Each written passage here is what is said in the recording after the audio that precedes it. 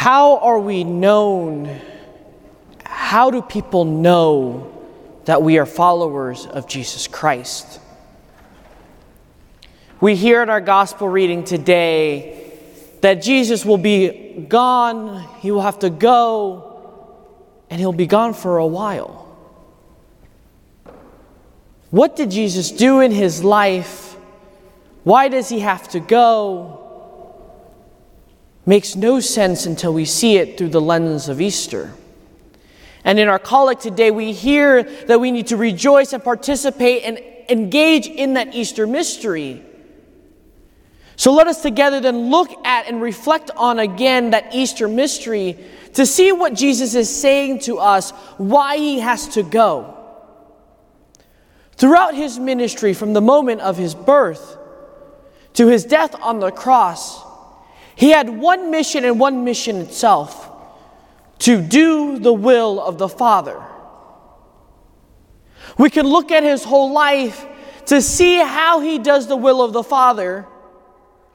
And that will is to show the world how to love and how to return back to the relationship of love with the Father. That love begins in the midst of the world, in the midst of trial, tribulation, and hatred. But love begins as the most powerful tool to cut through all those trials, tribulation, and hatred. It doesn't matter what the world said, but Jesus still went about proclaiming the good news of God's love, and began to cure and heal the sick. Showed them how to be in relationship with God the Father. Showed them how much love God the Father has for each and every one of his children. When they were hungry, he fed them. But not just the physical foods, but the spiritual yearnings within their hearts. That desire to be wanted, to be accepted, to be loved. Jesus showed them where it comes from. How they can be nourished and fed. So when he says he's leaving and has to leave us, he doesn't mean that he's stopping the relationship of love, but he's returning back to the Father, showing us where that ultimate end is. We're not meant to be here in this world. We're meant to be in perfect unity with God the Father in that love. But to get there, you and I have to continue our journey here on earth. But as he goes to the Father, he sends the Paraclete down to help us, to guide us, give us strength, but most importantly, show us how to live that life of love. Every moment is an opportunity for us to love. Every moment is an opportunity and a choice for us to make a decision to love. We hear in our first reading today, as Paul's teaching and proclaiming the gospel, that's how he knew people were Christians, was by the way they loved others around them. Because in that love, in loving those around you, there's hope, there's joy, there's a newness of life.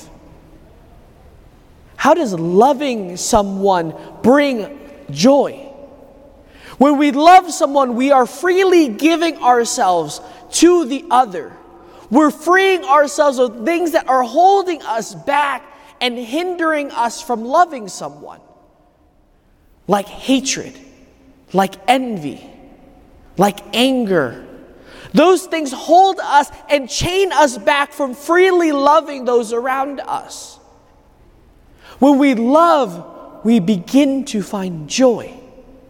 Joy not simply in the fact that I'm doing something fun, I'm going to Six Flags, I'm spending time with family. But the joy of the moment.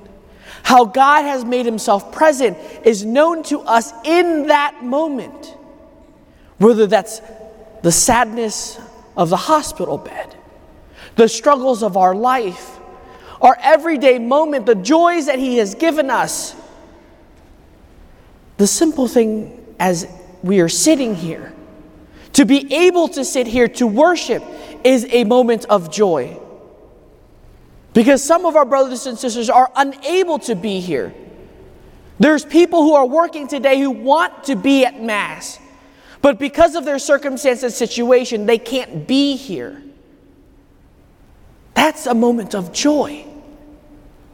And then the newness of life that feeds out from that love allows us to see the world in a different light. If we begin to see our brothers and sisters created in the image and likeness of God, it allows us to see the whole world in a whole completely different way.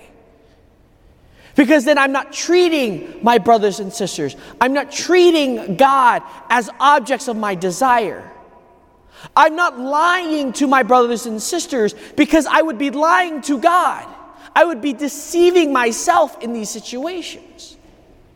And in seeing that, our lives begin to change. Because instead of wanting just what is easy and convenient for me, I begin to want what is best for the other. And so then, my dear brothers and sisters, we get to the cross. In our life of love, it leads us to sacrifice. It leads us to suffering. It leads us to pain. But in that, we are hopeful. We are joyful. We have newness of life. Because death did not end it all for Jesus Christ. Death allowed him to die and rise again on the third day to give us eternal life. So death has nothing over us, my dear brothers and sisters.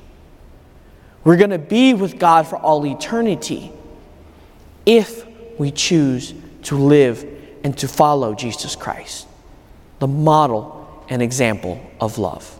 Amen.